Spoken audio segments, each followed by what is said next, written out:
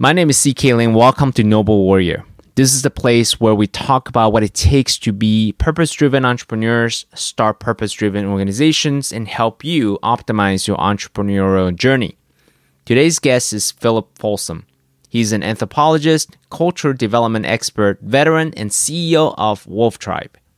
We cover many topics in the next 90 minutes, from his origin story of overcoming his own wounds and addictions to discovering his unique path and gifts to share with individuals and companies. We talked about the difference between legit and illegitimate suffering. We talked about the seasonality of our lives, when to expand opportunities and learnings and when to limit opportunities and learnings. We talked about the difference between being a prince who's all about self-serving and being a king who's all about others serving. We talked about how to hire A players based on competency and warmth. Finally, we talked about the 3 master maps Philip has collected over the years to help guide individuals and companies to navigate their hero's journey. I'm really excited today to have my friend Philip Folsom, President and CEO of the Folsom program. Wolf Tribe. Wolf Tribe. Yeah. Yep. He's an anthropologist. He helps companies really enhance their corporate culture as well as individual culture. And it's one of those things I'm really excited to actually drop in with Philip. Thanks so much for being on the show, Philip. It's a pleasure. It's fun. So why don't I actually start off just a little bit of your background. What got you to where you are today? Why did you choose to start Wolf Tribe and the Philip Folsom programs? My origin story is the source of what I'm good at, and it's the mine that I dig for gold, and that's true for all of us. Is that we have to be able to have gone into the woods if we're going to be able to have pulled out any efficacy, skill set, perspective, any of those pieces. And Nietzsche said, if your branches reach to heaven, then your roots reach to hell. And those of us who have had some trauma in our backstory, that has led us to whatever has driven us forward. And so some of my very favorite people are drug addicts and combat veterans and people with checkered pasts. That's the shadow that Jung talks about that has to be integrated. And if we don't understand the impact of that shadow, then we end up just calling our life fate. And it's not. Like we are not just a passenger on this vehicle that's traveling forward. In many ways, we're actually shaping our reality by the habits that we have established, and our personal habits. The collection of those is a nice definition of character. It is all of our aggregate of our personal habits. And our collective habits as a group of people can be defined as our culture. And so my work is to be able to illuminate what individual habits people have, and then be able to get some access to what is, and then have a vision journey about what's available, what we want, and then find a way to connect that line. And so my larger perspective on that was I grew up poor. I grew up without a dad. I grew up without any guidance. And so I settled back to my path of least resistance, which is going to be true for any animal. We will always take the path of least resistance. And so when we look at the habits that we've all established, those habits are not built for growth. They're not built for idealism or for service or for anything that's uplifting. Habits are only defined by, is it efficient? That's why habits exist. And so there's a large distinction between habits, which are automatic and efficient, and then practices, which are intentional and always hard. And so the ability to recognize what we're doing from a purely limbic animal perspective, and then realize we can do more. We're also divine in the sense that we have free will, and that access to choice is really a function of awareness. So what you and I both do is we level up our awareness of the people around us, which then opens the door to intentional behavior. And that's true on an individual level, which is leadership, or in a collective level, which is culture development. And that's really what I do. So my journey from dysfunction and poverty and addiction led me to a lot of, it was survival. My growth process was a survival mechanism. I had to, at some point, get sober. And at some point, I had to start addressing my isolation issues and, a whole slew of other maladaptive kind of, character flaws. And so what I discovered on that path was, the modalities that I use now with my clients, and that's Zen archery and vision quests and programs with horses and wolves, outdoor adventure activities like, rappelling and climbing and other things that were effective for me. Those were, growth always starts from a self-serving place, that it needs to, at some point, heal ourselves. And the transition from healing ourselves, which is an adolescent psychology, to needing to heal others, that's a mature psychology. And it's the difference between a prince and a king. Princes need things for themselves. And in the case of social media now, it's, I need followers, I need attention, I need validation, I need permission. And that's all an absolutely vital phase that humans all go through. I need immediate success. I need to hit my bottom line. I need money. There's a lot of stuff that has to happen. Maslow would call that your basic needs. And if you don't address those basic needs, then you don't get to play at the next echelon of behavior, which is ultimately the ability to move towards a self-actualization or the ability to serve others. So when I started leveling up my own journey and my own self, I was one of the pieces of absolute indispensable gold that I discovered is that I wasn't the only one. I wasn't the only one that had insecurities and felt inadequate and was afraid. And that is a universal condition. It is. And I was hiding it. And I was terrified of being found out, that people were going to see me as inadequate, which is kind of the definition of shame therapeutically.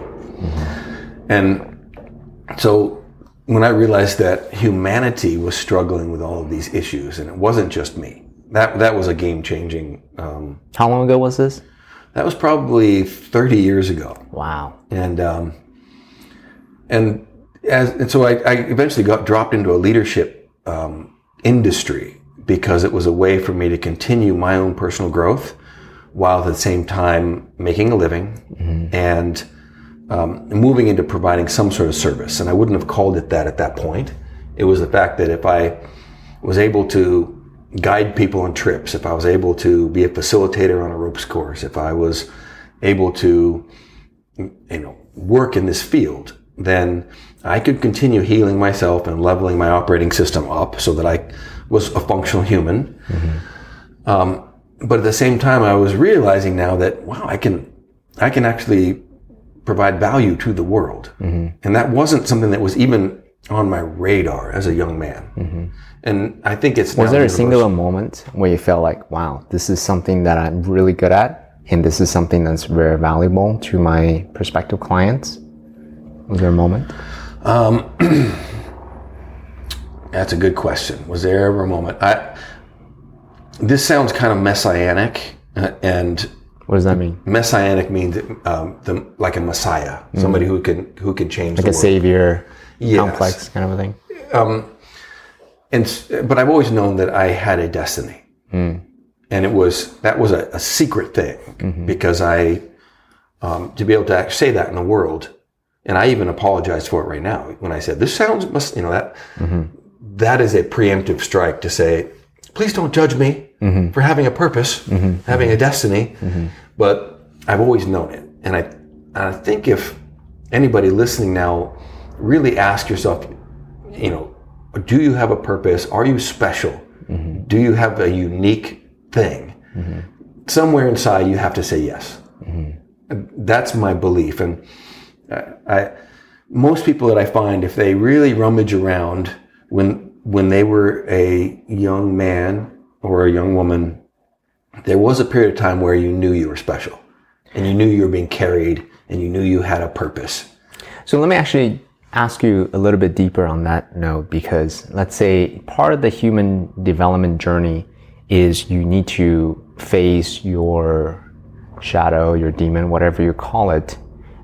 So even in spite of those moments, you still felt that hey, I have something to offer, I have something to give during those times. And I knew that I was being carried. I've always known that. And most of the time it's very hard to see that in the moment. Like we look back at experiences and eras of our life, and with the 2020 vision of reflection, we're able to see how the path that we were on was perfect. And it has been.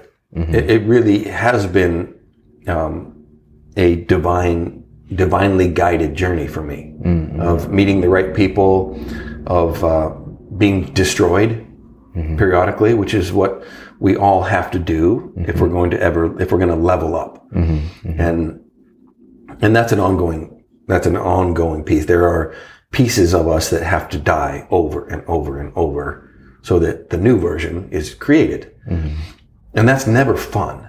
And when I was a younger man, and Joseph Campbell says that without crucifixion, there is no resurrection.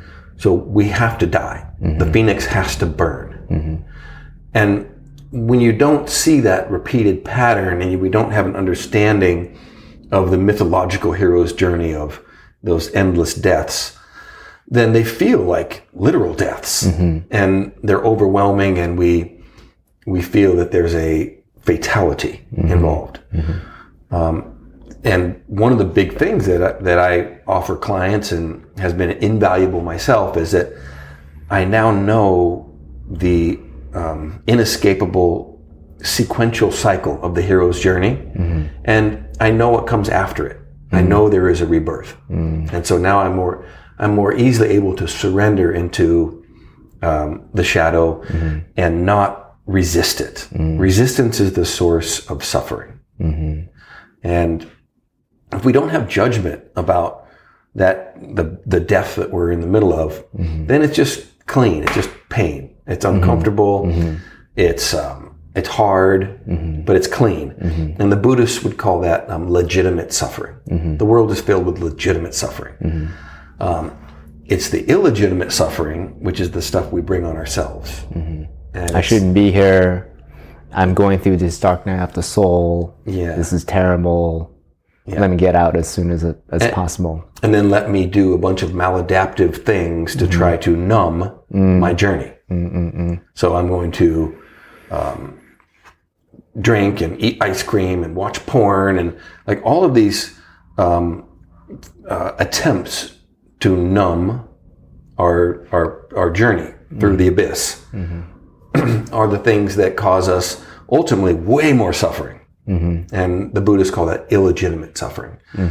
So a lot of my personal work is removing the illegitimate suffering. And that comes from exploring what are my habits and how do I create practices that are more resilient and more altruistic and aspirational and get me through the transformations that I am ultimately going to have to go through.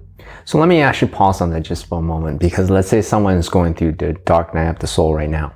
They're in the legitimate suffering phase. And they're a lot of lost. Maybe they are using these mechanisms, these numbing mechanisms, the porn, the Netflix, the chocolate, the ice cream, all that stuff, the eating, the drinking, everything, right? What would you say to them? Like, hey, this is normal, and what should they do? Yeah. The big one, and I'm going to quote one of my really good friends, Joshua Wenner, and he's does great grief processing and trauma work. And he kind of breaks down the analogy of when we're going through those painful things, sometimes they're small. They're small little transitions that once we go through, they leave no mark. And then you have big transitions, which leave a scar. And that scar will be with you the rest of your life.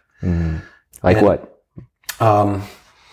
If it was a really bad relationship and you... A lawsuit. Sure. Yeah, it could be a lawsuit. It could be, some betrayal. Like there's some stuff that is going to leave a scar forever. And we have to acknowledge that instead of have it now. If we judge that scar, now, oh, look at me, this big scar, how embarrassing. I'm less than. That's shame. And shame is interpersonal. It means you see my scar and now you think that I'm less than or inadequate or somehow weak or failure. And that shame is something that I cannot discharge unless I can be open and transparent with you and then have you hear my story, which dissolves my shame. Particularly when you say, me too. I also have a scar. Now all of a sudden we've healed each other. And then there's the big wounds. These are amputations and they do not heal. Like what?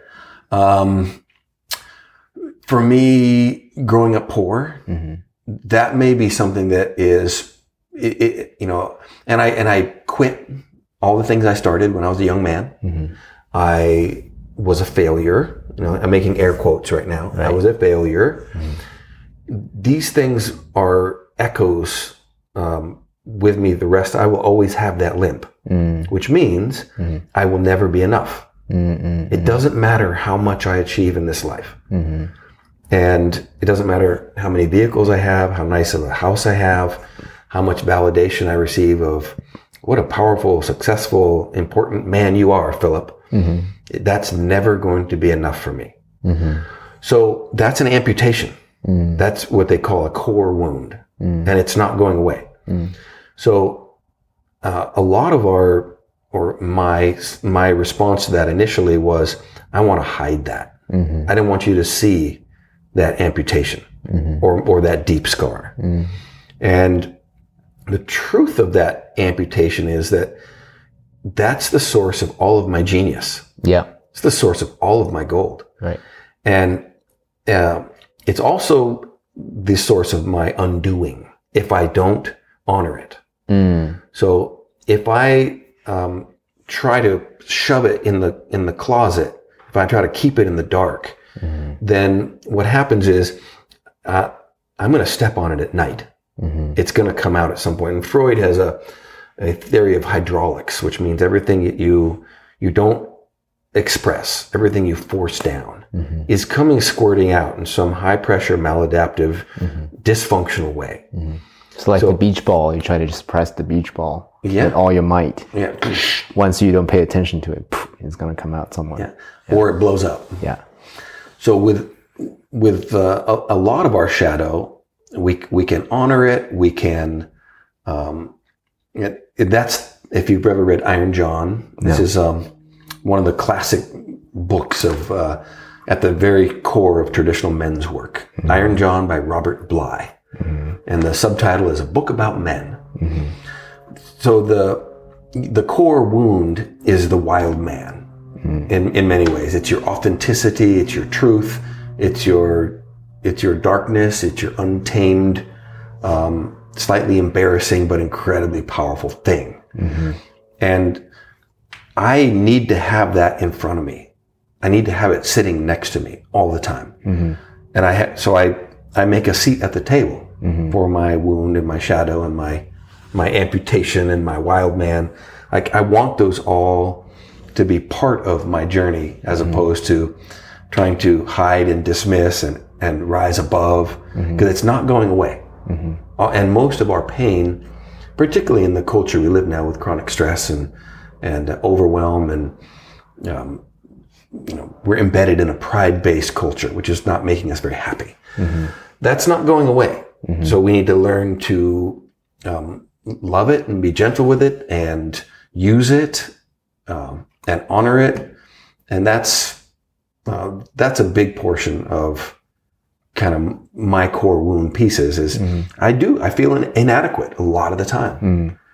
But what that does, it gets me to the gym. It makes me want to serve. It allows me the empathy to connect with other people who have that same core wound. And I'm going to propose that everyone listening has that pain of I'm not enough.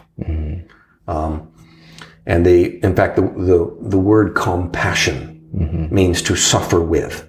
Passion is not just excitement. Passion is to suffer. Like the passion of the Christ is the crucifixion.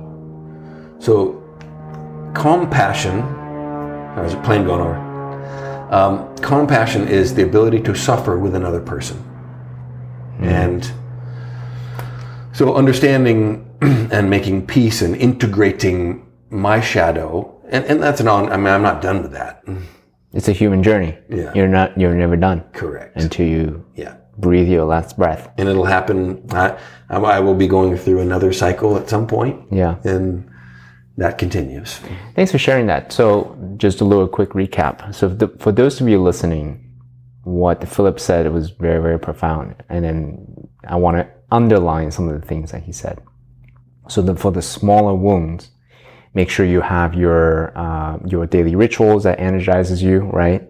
Make sure that you can actually function in spite of going through a dark night of the soul phase. But for the core wounds, make sure that that's not something that you suppress, you hide, that you neglect. That it has a seat at the table, because as you said so beautifully, and that's actually one thing that I teach as well, is that your superpower comes from your biggest wounds.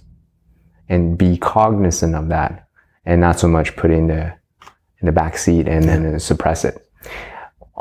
I do wanted to ask you about that too, because there's a phrase that we hear a lot too, is what you focus on expands. What I'm hearing you say is not to focus on the core wounds. Rather, it's just to be cognizant that it's there. Yeah. That you don't ignore it. Is that correct? And therapeutically, they say move from cure to care. There are some things you're not going to cure. They're there. And so for a lot of us, it's a father wound, or it's a poverty wound, or it's, any number of things. And until we have achieved some enlightenment state, right? And to enlighten is to put light into the shadow, right? To illuminate. Yeah. And usually just the act of illuminating something takes its power away. And I love the analogy of when you see horror movies, like the scary movies, they don't show you the monster. Do you still watch horror movies? Not a lot. Okay. I don't watch a lot of movies in general. Oh, okay. Wow. They intentionally don't show you the monster because it's not scary once you've seen it. Right. That's the illumination process. When you hear the monster, when you just hear its footsteps, or you hear the claws going across the wall in the dark, down the stairs, that's what gives you a sense of dread. It's crippling. It's horrific. But in the movie, at some point, you see the monster. And initially, it's quite shocking. You go, oh, it has teeth and claws and it's disfigured and how terrifying. And then very quickly, it immediately goes to, well, if I had an axe, and why don't you just shoot it? And then once you've shot it, take its head off. And it's no longer scary. It's still a monster, but it's like, now I get to engage with it. I know how to beat it. And mythology doesn't exist to teach us that there are monsters. We know there are monsters. Mythology exists to teach us that the monsters can be beaten. And so whatever the story is that inspires you and makes sense for you, at the core of it is the fact that we can beat the monsters. So let me ask you this. So is the mental model in your mind to combat it, to beat it, to conquer the demons, the wounds, the monsters? It's just to illuminate it. To illuminate. Okay, good. I just want to underline that a little bit. Yeah, because that's actually something that when I talk to people, they are dealing with some kind of inner shame or guilt or demon or the past, the sordid past that they're not so proud of. And that's the thing that we try to do. Inside of just illuminate it, they will want to beat it. And trying to like make it into a adversarial relationship, in my mind, it's not so productive. Because now you're just putting more energy into something that's not necessarily helpful. So what's better? What is better than killing your dragon? In my mind? Yeah. In my mind, it's integration. Because it has so much... In the story, like if you're the hero, and there's this just terrifying, powerful dragon, what's better than actually killing the dragon? To tame it. Yeah. So you can actually use it. Ride that motherfucker. Right? Now all of a sudden, you are in charge of this incredible beast that can burn down castle, like you are now the dragon lord, right? So killing the dragon, that's kind of an old school approach to locking down, you cage your addictions and limit and control and master. Yeah, use your willpower to do all that, right? Yeah, willpower doesn't work. Yeah, I mean, I'm very much the same boat. Yeah. So I'm riding my dragons. So when I say I'm an addict, I'm just very careful about what where I point my addictions, because I'm going to be an addict till I die. I just don't want. I want to make sure that. And it still creeps in. I had a conversation with my family last night about social media. And I do need to be on social media. There are a lot of clients that don't even email me or call me. They just look me up on social media and send me a message. So I'm like, oh, okay, that's how I guess we're communicating now. So I need to be relevant and engaged in the world. But now all of a sudden, I'm in the pit with the dragons. And if you want to dive deeper into the Noble Warrior experience, go to noblewarrior.com/belief to get one of the most powerful techniques I have learned to remove limiting beliefs in less than 10 minutes without years of therapy or affirmations. Go to noblewarrior.com/belief. And so, it will forever, for me, be a struggle with my addictions, and social media is one of those where not only is there it's built to drive addiction. It's a dopamine delivery system. So it's basically just like having a cigarette every time you open Instagram. That little like or follow or comment, that's a literal dopamine hit that is the same thing that you get when you're on heroin. It's your brain thinks of it exactly the same. And so for me, and for a lot of the people who are dealing with inadequacy issues, that's the double whammy. It's a two-headed hydra, because you're addicted and then you're getting external validation. Woo! So someone who's dealing with this, they're aware that, hey, I'm now addicted to social media. I look at my Facebook follower counts. I But then they can rationalize, well, this is what I do. I'm a musician. I'm an artist. I'm a philosopher. I'm a consultant. I need to be aware of this. How do you suggest that they can use it in a way that's useful for them? Yeah. Again, that illumination process of, utilize your, FaceTime, count your screen time counters, be aware of staying off of the main news feed, curate your contact list. Don't just say yes to everybody. Like there's a lot of ways that you can train the dragon and take advantage of all of them. So segue a little bit about this whole world of suffering. One of the insights that I have personally from plant medicine ceremonies is that I'm actually a little bit addicted to suffer. And in my mind, I rationalize, well, I like it because on the other side of suffering is growth. But at the same time, I also very, very aware that by being addicted to constantly, quote unquote, suffering, I just don't live a good life. You know what I mean? So how do you actually balance being aware of the legitimate suffering and not to dwell in the illegitimate suffering? At the same time, you don't actually go out and look for more suffering opportunities. Yeah. Anything you want to say about that?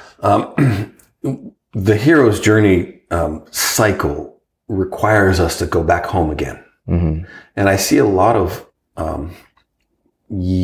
not just young people, but I'm calling young people who have been cut their teeth or been immersed in personal growth.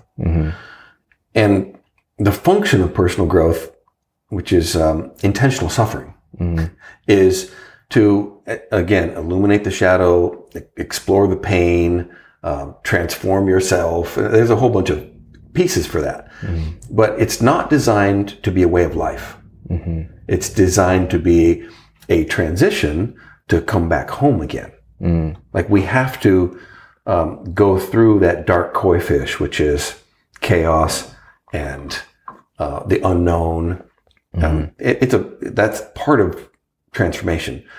But we're designed to go back to the white koi fish, which is structure and control and bringing the lessons back home again. And so at some point we need to go back to that place where there is structure and there is growth and there is integration. That's probably the key word is unless it's being integrated, then it's almost inauthentic. And a lot of you, I'm not going to say just in the men's work field. This is people who are addicted to personal growth, who keep going back into rehabs. They are addicted to being in chaos. They're addicted to that. And returning back home again has its own threshold to cross. And each time we cross a threshold into a new phase, there is a threshold guardian. This is one of those mythological terms that there's something there to stop us from going home. There's something there to stop us from leaving home. And so for many people who are addicted to suffering or addicted to endless personal growth workshops, the threshold guardian might be, what do I now have to do? What is my duty? And a lot of times we don't want to pick up that rock of duty and service and integration back into our communities and our families and our careers. I'd rather stay in that chaotic place where it's almost academic. It's experiential. It's not real. It has not been integrated and tested in the real world. It as in what? The learning, the growth, the transformation.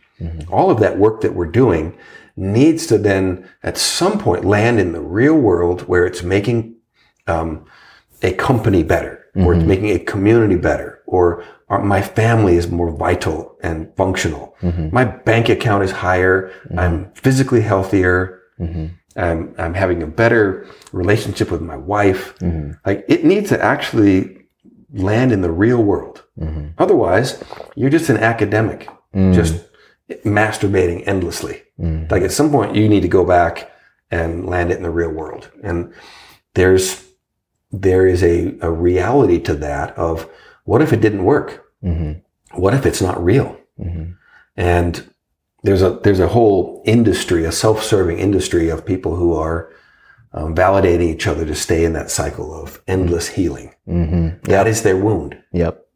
To endlessly heal is your wound. It's like, well, you've now confused illegitimate suffering with just suffering. Right. Just go back and have some clean suffering. Right. And do the things you have to do. Yeah, I mean, one of the things that I share to my audience is that definitely heal and heal enough such that you have mobility.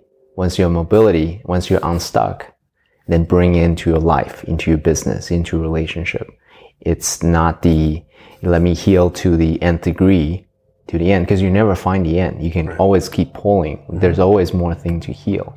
At the same time, it's just heal enough where you have mobility, and then you can just bring it out to the world, into your world, right? So I wanted to actually segue a little bit to the corporate work that you do, because one thing that I see is for the founders, business owners who are addicted to the suffering part. They always want to essentially, my business is doing really great, but let me go find something and then fuck it up so that I can actually go back to the suffering part again. Yeah. So say a little bit more about how do you actually bring awareness to founders, entrepreneurs, business owners who may or may not be aware this is something that they're dealing with and then now they're bringing it into their corporate culture. Does that make sense? Yeah. Couple things. Culturally, the world mirrors the same thing as our individual journey. Like our corporations are just a collective of the dysfunction of our individual journeys. And so that has paralleled my awareness of everybody is got these big challenges. Everyone, humanity does.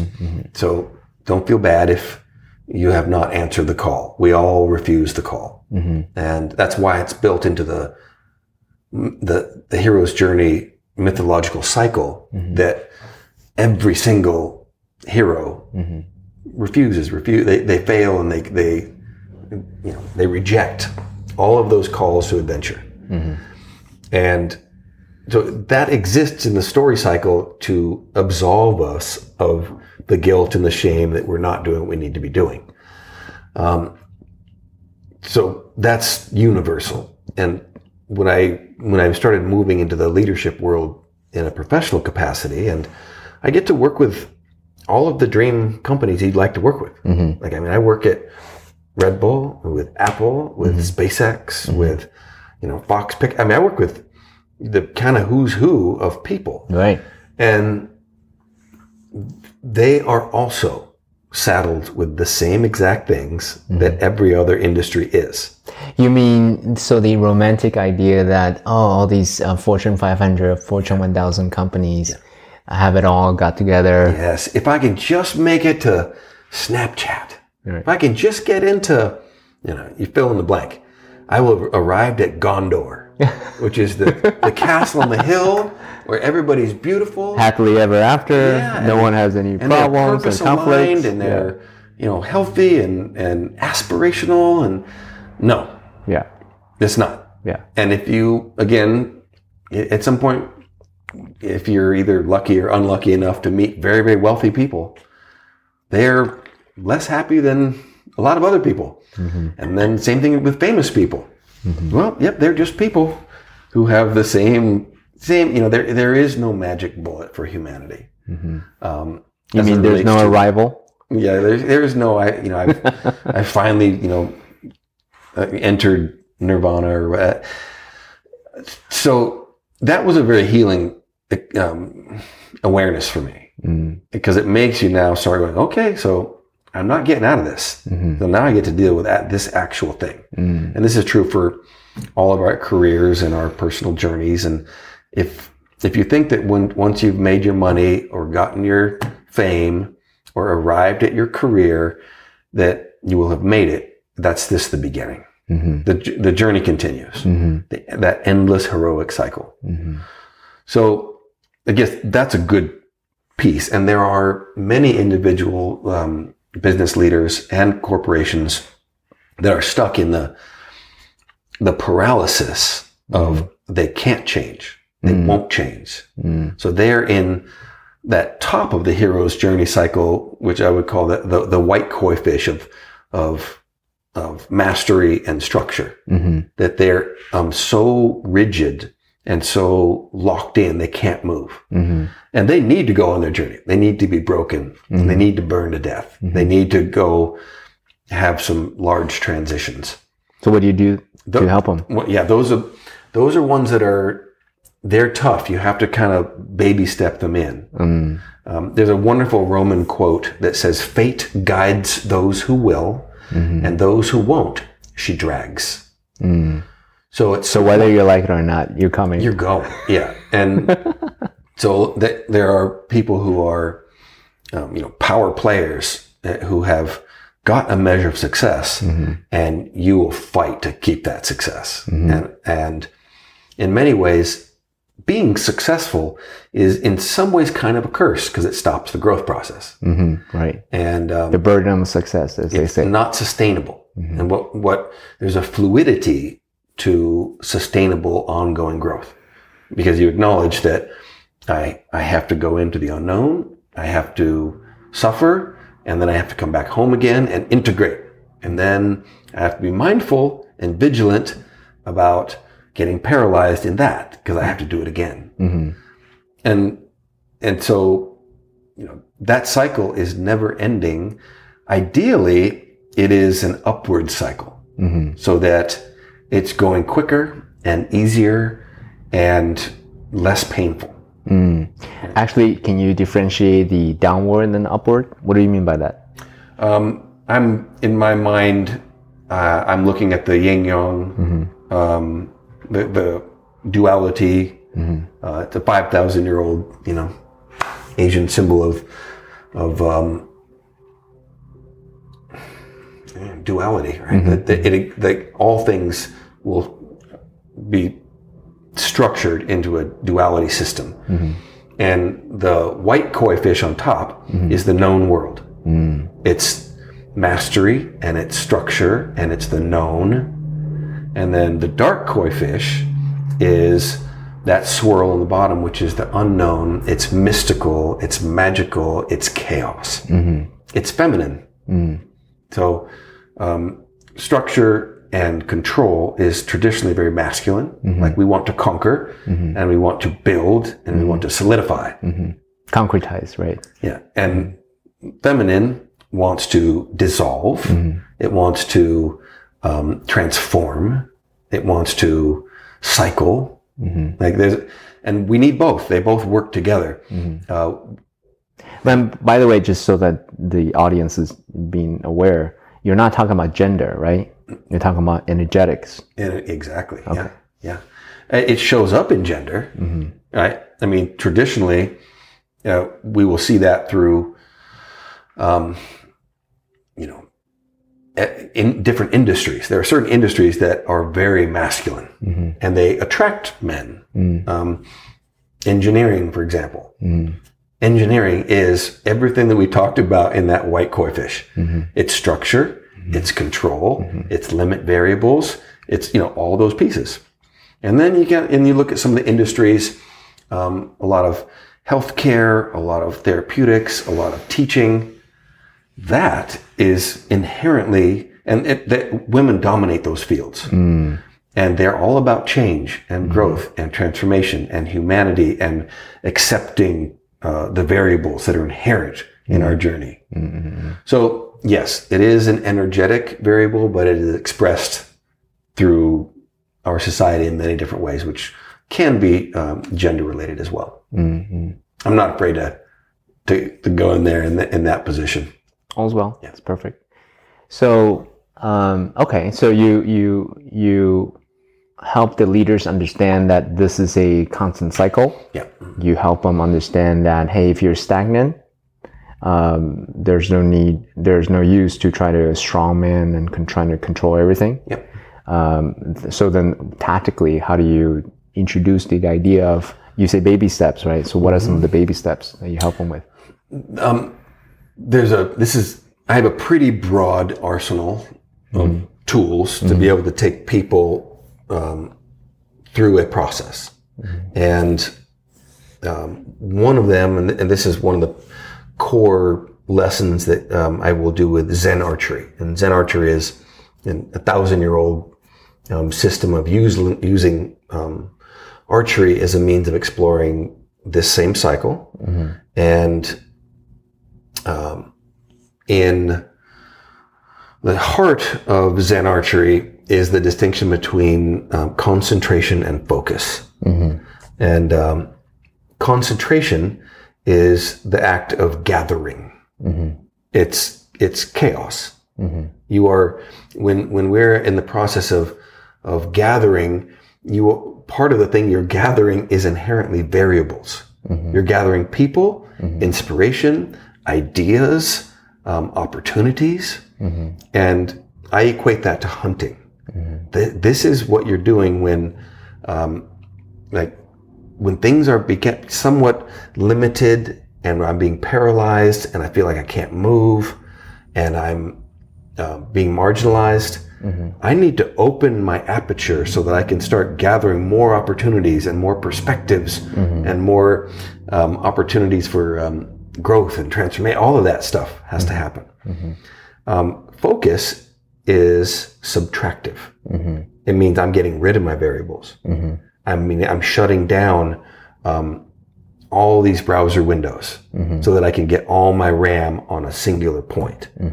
It is saying no to 10 different projects that I'm trying to do all at once, and none of them are really moving because I'm spread so thin. Then it's time to focus. And my jiu-jitsu coach, it very succinctly said, concentration is for hunting and focus is for killing. And there are times for each one of those things. When we are in structure, when we are in a place where we need to grow, open the aperture, go hunting. There's some uncertainty in hunting. You actually have to look around at the different variable options and see what's out there. You're not targeting a single thing. When we are in that place where we're being overwhelmed by chaos, we're drowning in options. I'm not able to pick a single committed course to move on. That's time to now move to focus. Pick a single thing, and that will get you unstuck. It'll get you momentum. It'll get you results, and that's the killing portion. I love that. Yeah. Now, that's a really beautiful mental model that you just shared. So let me reiterate what you just said. Okay, I'm that guy who's like, that was really important. Let me underline that. Well, if we had a flip chart, and then we could really be, Yeah. So it's very visual for me. So if you're stagnant, if you're cruising, it's time to open more windows so you can broaden, actually get different perspectives. Right? Do an ayahuasca ceremony is an example of that, right? Absolutely. But then if you're overwhelmed, if you're spread too thin, it's time to close your windows and double down on one or two of the things so that you can go and kill. Okay, great. And back to your point of I'm stuck sometimes in too much self-created suffering. That means I'm stuck in the chaos of hunting. I'm endlessly hunting, and we can't hunt endlessly. We starve to death. At some point, we got to pick an animal and go kill it. Pick a career and commit to it. Pick a partner and commit to it. Right? And I see a lot of people who are afraid to commit to it because what if it doesn't work? Well, yeah. Then you go hunting again. But at some point, you have to take a shot at the end zone, at the elk, at the paycheck, at that partner. At some point, you have to do that, which is inherently what a lot of people are afraid of. Number one, what if I succeed? Oh my God. Number two, what if I don't succeed? And then the more important one that most people don't even realize is, what is it going to require from me? Because we all know what it's going to take to pull down that big elk and be successful. We all know. I mean, if you're a relevant person right now, you're swimming in personal growth, 5 lessons of success, and get up early and don't eat this and network. I mean, we know what we have to do. What is it going to take? It's going to take a bunch of you dying. And a lot of people aren't prepared to do that, and primarily because they don't have a community that will push them across the finish line. Okay, so actually on that note, this is a really important point. What are some of the criteria that you advise your clients and people who are listening to this? What are your criteria for community? Yeah. This is the root cause of most of our suffering today, is the lack of belonging, the lack of kinship, the lack of an intact community. We're in the same way that we are drowning in knowledge. We're drowning it. In fact, I would recommend most people stop reading. Stop going to workshops. Stop it. You already have all the things you need to know. Just now integrate it. Do the work. And stop grabbing. You mean there's no magic solution to my problems that I can... You already have the magic solution. Okay. It's like, you don't need somebody else's new list of 5 things to do. I mean, it just makes my eyes roll to hear a new personal growth person on the scene going, here's my 3 lessons of success. This will change your life. I'm like, it's the same thing that Aristotle said 2,000 years ago. It's like, we just are rehashing the same thing over and over. We're just not turning that knowledge into wisdom. The application or the integration of knowledge is wisdom. So in that same way, we are drowning in connections and Facebook friends and networking, but we don't have any quality. We don't have any kinfolk. And my definition of that is kinship are the people that share 3 big things. Okay, let's hear it. They share in the corporate world, they would be called your vision, which is, why am I doing this job? Why am I in this industry? That's the vision. They share your mission, which is, what am I working on? And then you share collective corporate values, which is how we conduct the mission, which moves us toward our vision. Okay, that's the corporate language that everybody's kind of familiar with. From a community standpoint, that vision is your purpose. And again, way overutilized word. I just saw you kind of roll your eyes a little bit. No, I'm smiling. Purpose. I know. Smiling. Purpose is one of those. I love purpose. Let's talk about it. We all love purpose. Yeah, it's a little overused these days, but it is, that big why that gets you up in the morning, and it's the thing that defines us. And back in previous eras, that purpose was already established for you. You didn't have to float for decades to find your purpose, because when you are born into an established kinship system, that's already established. Just as, what are we working on? Like, what is our tribe about?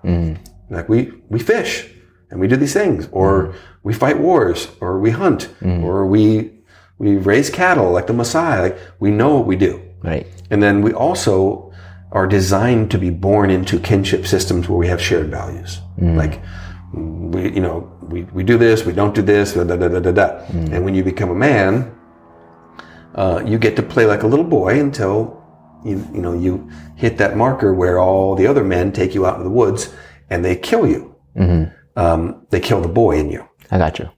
That's the initiation process. And you can't become a man until you die. And no matter how nihilistic you are, we cannot psychologically kill ourselves. Doesn't matter how many workshops you go to.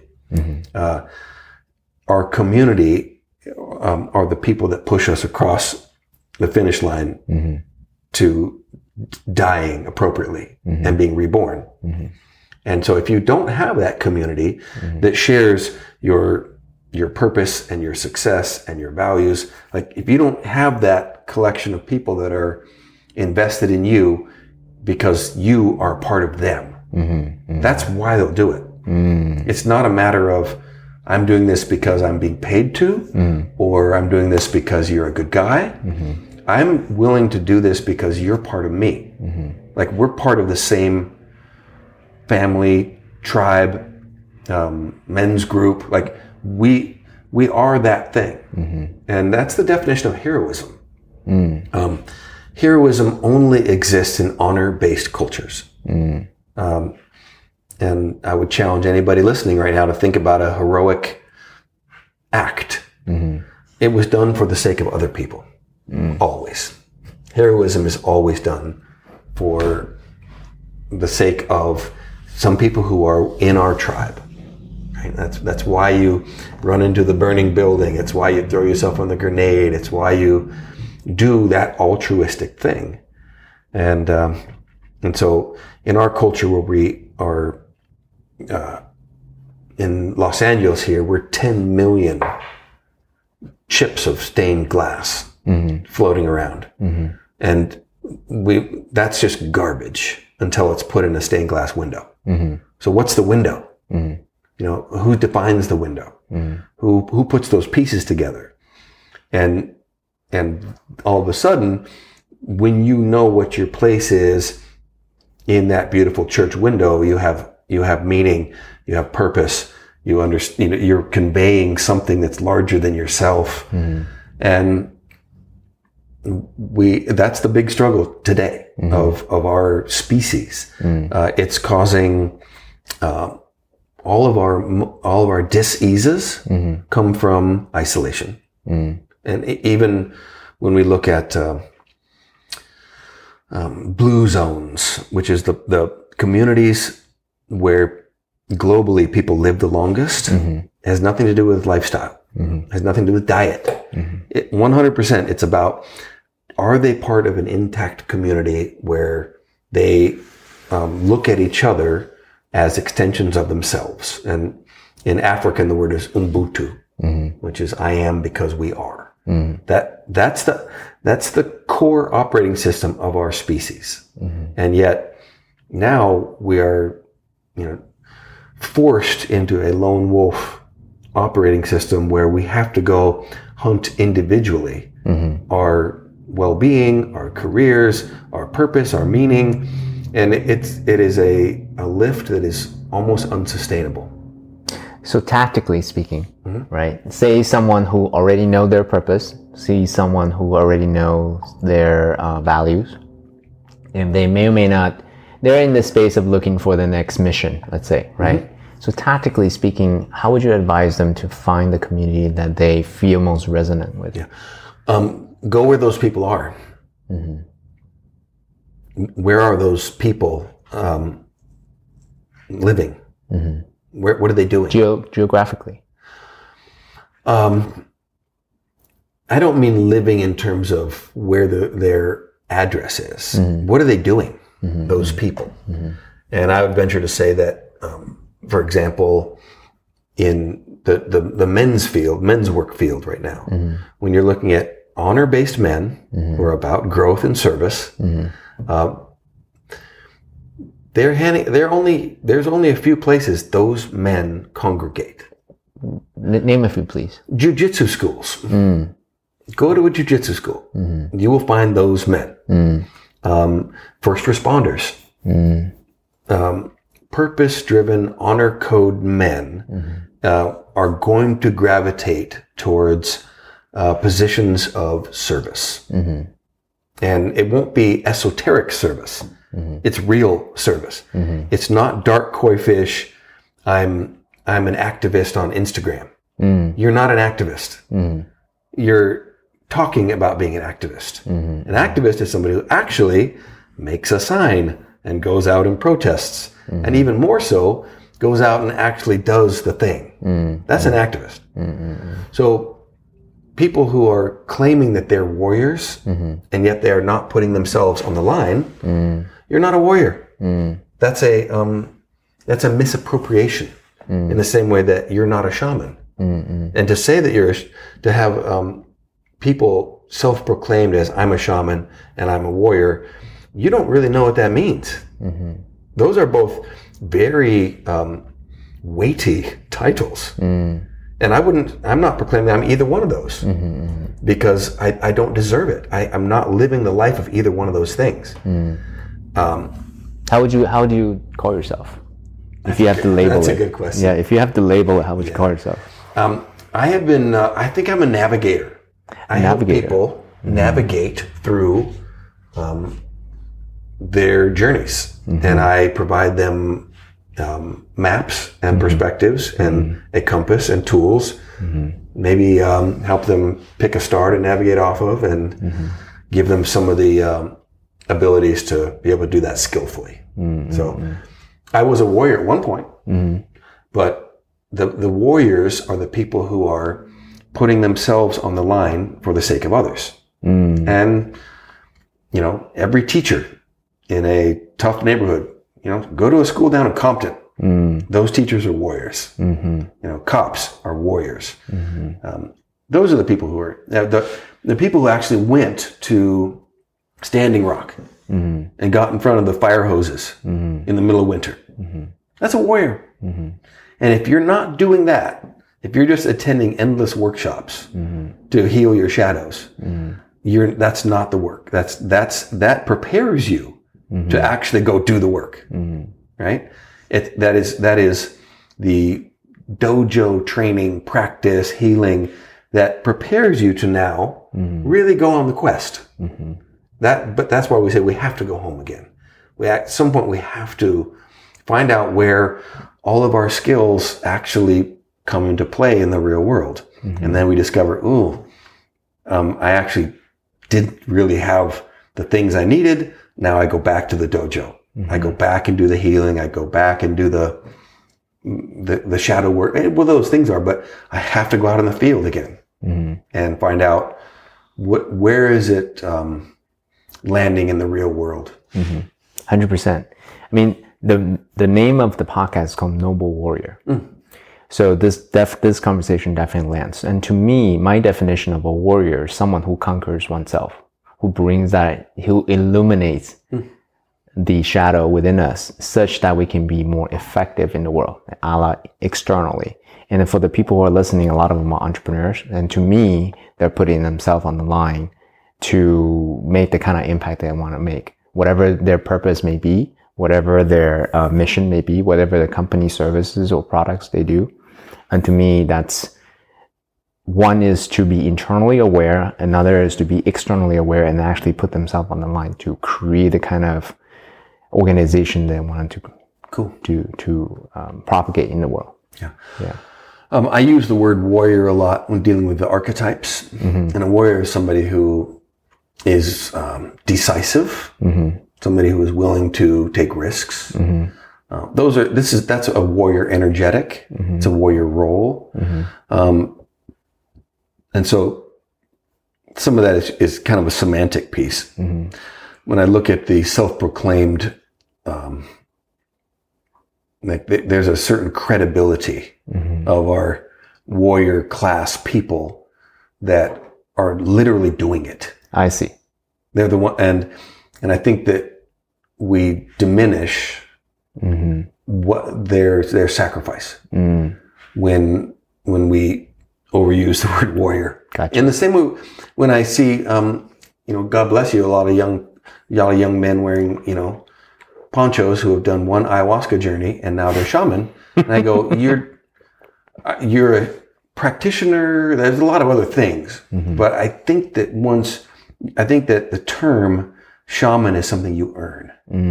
The connotation that comes with that word, the prestige, the the training, the sacrifice that it requires, warrior, shaman, these type of things, from your point of view, holds a lot more importance than just the actual mechanics that you do. Is that correct? Yeah, and honestly, I think that the same thing is true with the word father. It doesn't mean you made a kid. I mean, a father is, and it's same.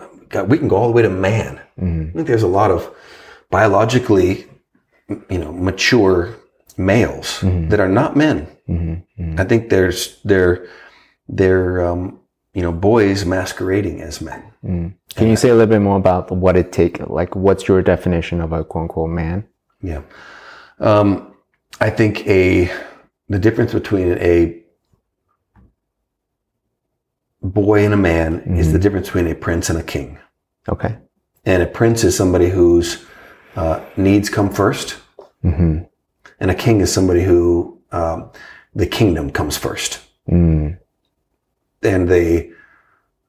if once you have put something else above you, then you're a man, and that is service. And obviously, you need to conduct enough self-care and enough healing, and that you can continue to serve, which is, for me, back to our initial conversation about growth and service. I spent most of my life in growth, and that was a very adolescent journey, and that's where I was, and there's no shame in that. Like, I encourage everyone to level up their own operating system and their own health and their resiliency and their knowledge. Like, as much as you can, but only because it provides a value, a service, and does something in the real world. And that's what the king does.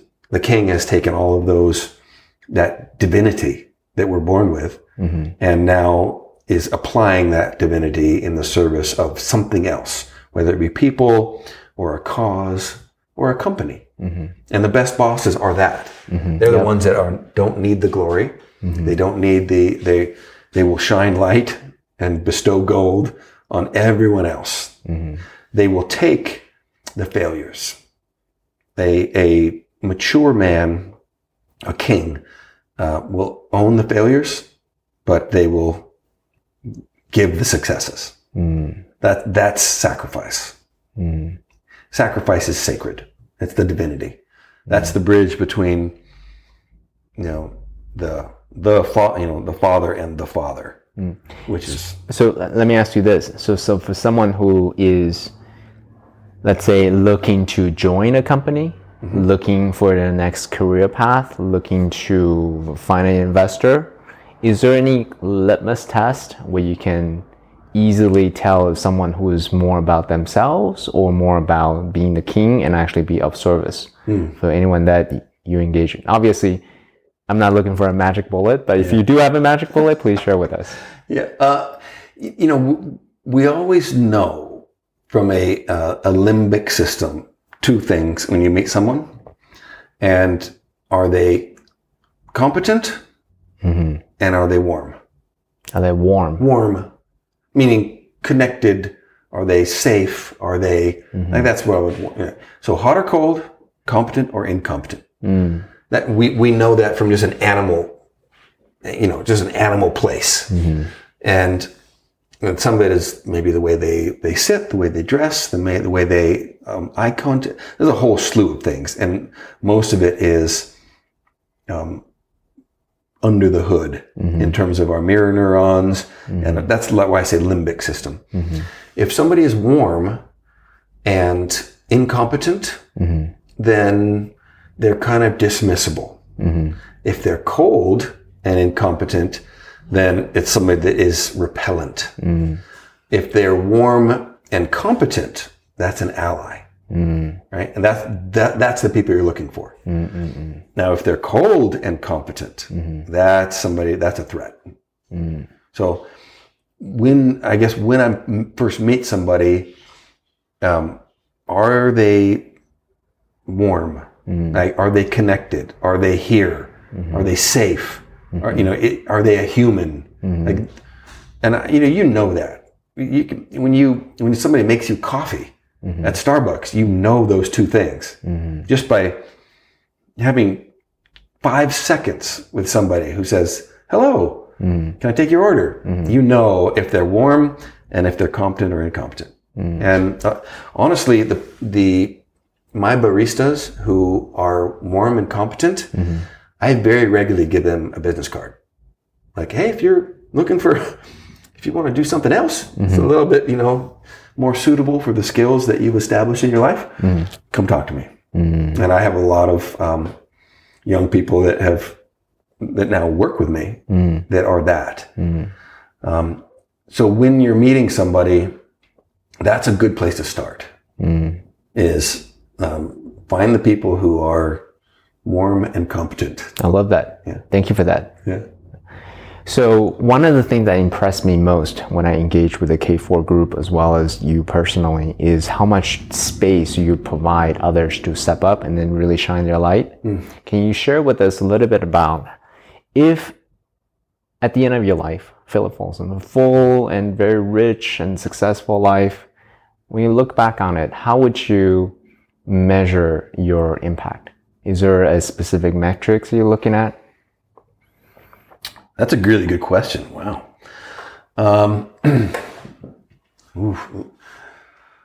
Like legacy. Okay. Is that it? Is that kind of the legacy question? No, not necessarily. But like, what do you measure?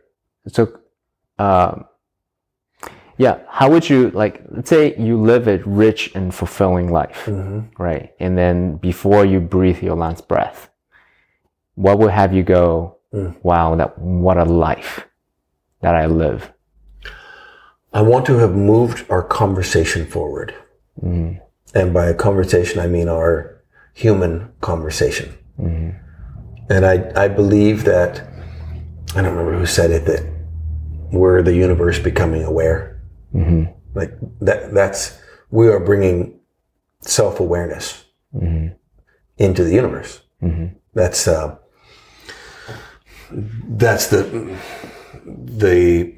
nut in a lot of our mythologies. It's Prometheus, bringing the fire of the gods down to humans. That's the ability to intentionally engage with the world, intentionally manipulate energy.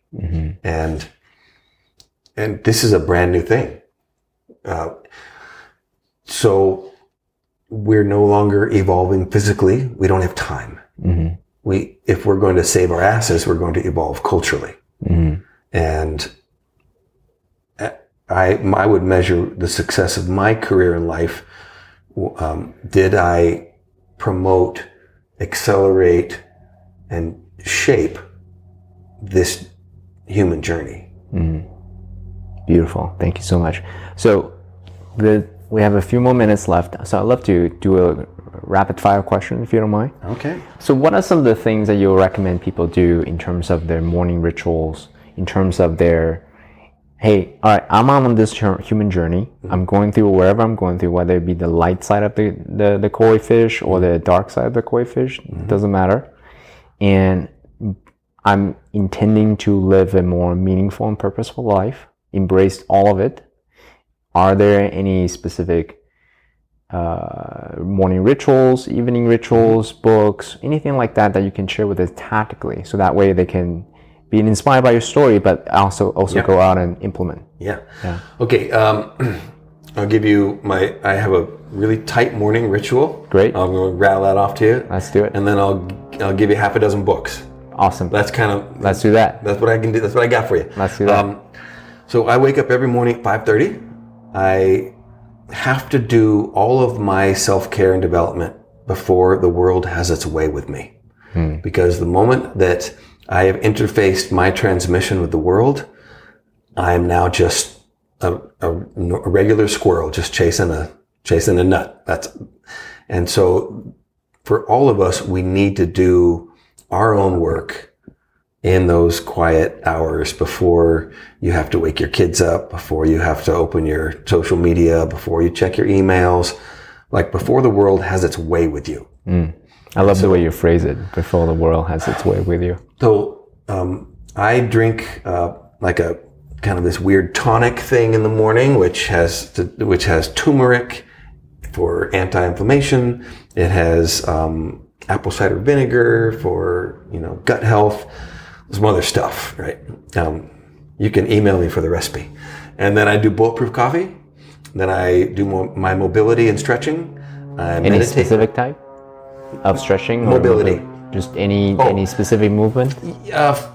I have a little sequence that works for me. I mean, it's probably a little chunk of yoga stuff, that downward dogs and, some basic cat-cow mobility stuff. Gotcha. I meditate for 23 minutes. Any specific kind of meditation? I do bare attention meditation, which is I count my breaths. Mm-hmm. And the count in your breath is the probably this weird unique connection between your autonomic nervous system. Mm-hmm. We haven't thought about our breaths once in the last hour, and it just happens magically. Mm-hmm. But when you told me earlier, take a deep breath, I was able to now be conscious and be very intentional with my life. Mm-hmm. So the breath is not only a practical, but also a philosophical bridge between what we would do automatically as an animal and what we can do intentionally as a divine creature. So counting breaths is an access point for that division. And I am watching for the three things that will hijack me and create my reality, which are my thoughts, my sensations, and my emotions. That's what creates the totality of a human life. And the moment I become identified by one of those things, then I become that thing. I become somebody who's having an emotion. I'm angry, or I'm insecure, or I'm depressed, or I'm somebody who is thinking about things and what do I have to do today, and am I impressive in this podcast? Are the words too big? Am I speaking too fast? And then my sensations are, I have to itch, I have to fidget, my back hurts. So these are what creates our reality. And bare attention meditation is simply being vigilant to choose out of any of those three things. Choose out. Meaning, I count my breaths until I get distracted. I never get past 3, ever. And I've meditated for years and years. So I will count 1 breath, 2 breaths, and then I'll move. Or I'll go, oh, I got to remember to call my dad. Oh, I got to remember I just got distracted. 1. So in the course of my 23 minutes of meditating, I become disidentified, or I become the witness of my true self 100 times, maybe more. And those repetitions have built a channel or a groove in my soul. That when I'm driving my car and somebody flips me off, I don't react to that because I just go 1 and I take a breath. And now all of a sudden I'm the witness of myself, and I can choose to get triggered and flip that person back off, or wave at them, or apologize, or ignore. But meditation gives me the manual controls of my life. And I look at that as one of the anchors of my well-being. And I do that before the world has its way with me, because if I try to meditate when it's convenient during the day, I never do. And the same thing with exercise and with journaling. I will try to do all those things before I get hammered by the world. And at some point, the more people start doing their intentional morning rituals, they kind of get longer and longer and longer, which is one of the reasons why, monks wake up at 3 o'clock in the morning, because you have to do all those things before you sweep the temple. The moment you start doing the world, it's pretty hard to do, to develop yourself, because you're in service at that point, which is good, normal, great. And I want to be in service the rest of the day. But so you do self-care first before you be in service. Yeah. Gotcha. Yeah. That's growth. service. I grow in the morning, I serve the rest of the day. Gotcha. It's a nice way of putting it. Yeah. I'm going to steal that. Yeah, please do. Yeah. Books. So that's my morning ritual. Mostly men, not men? Both. Mixed. Yeah. Mixed bag. Yes. Okay.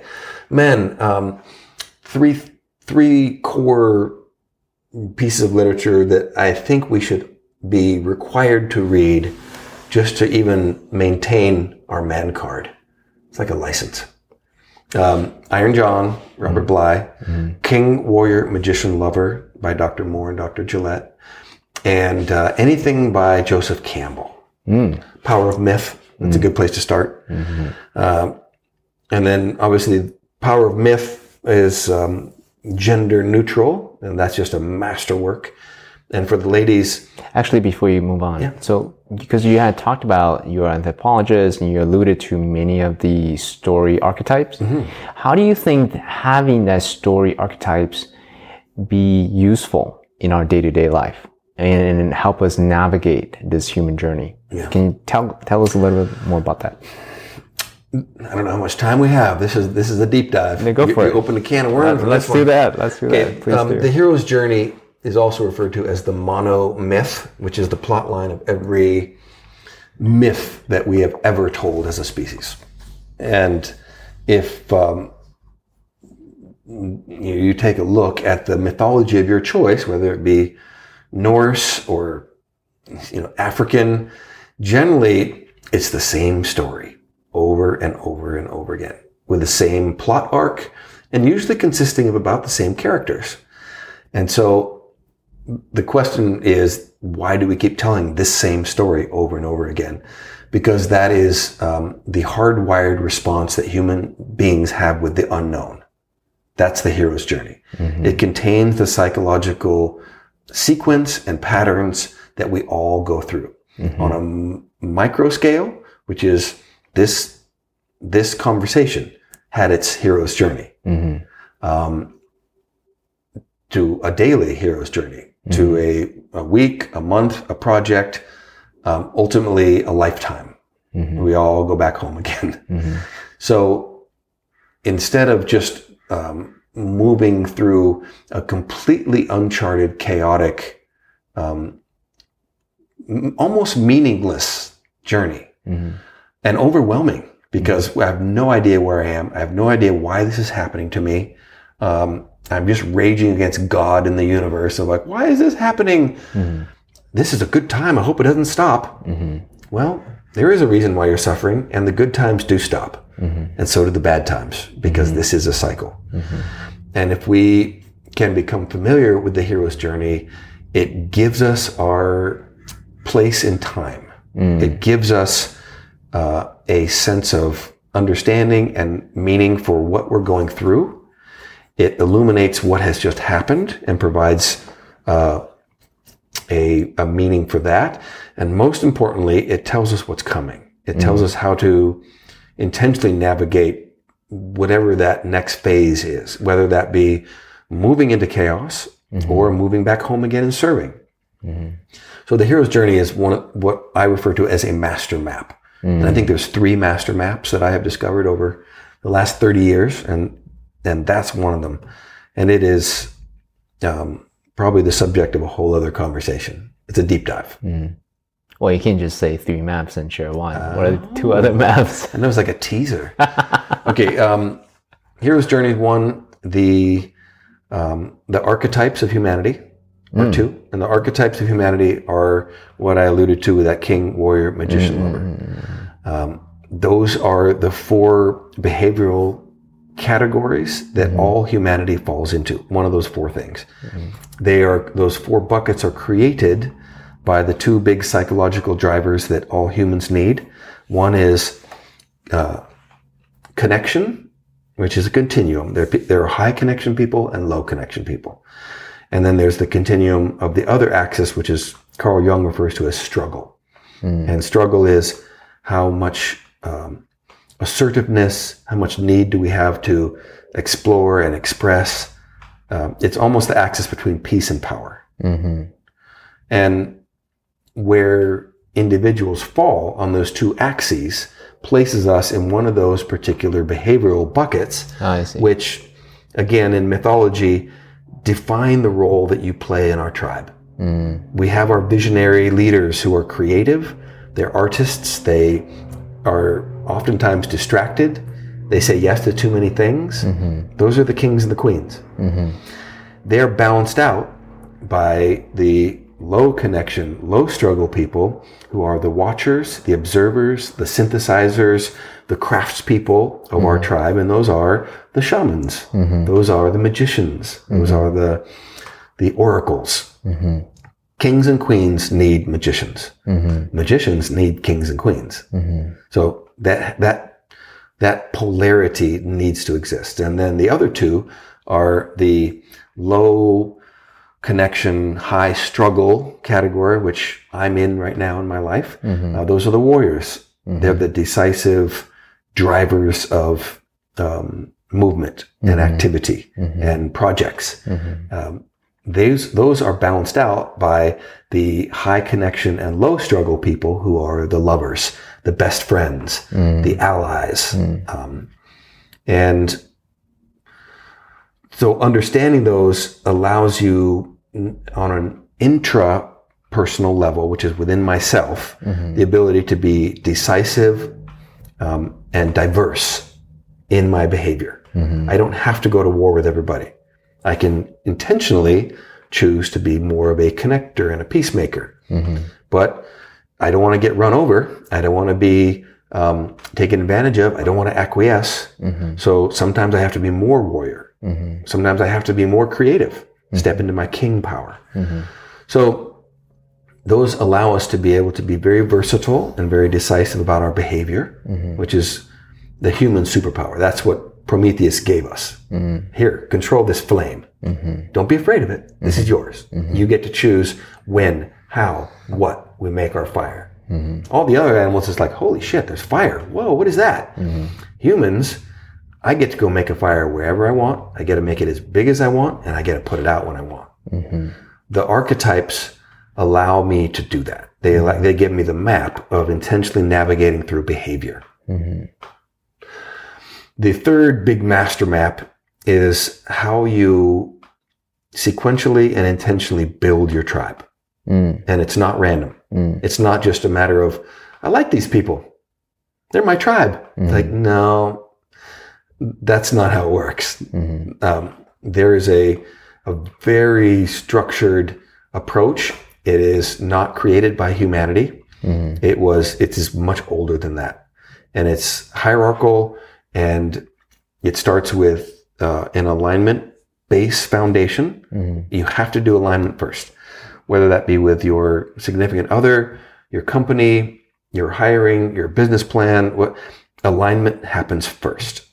Alignment gives you kinship, belonging, your tribe.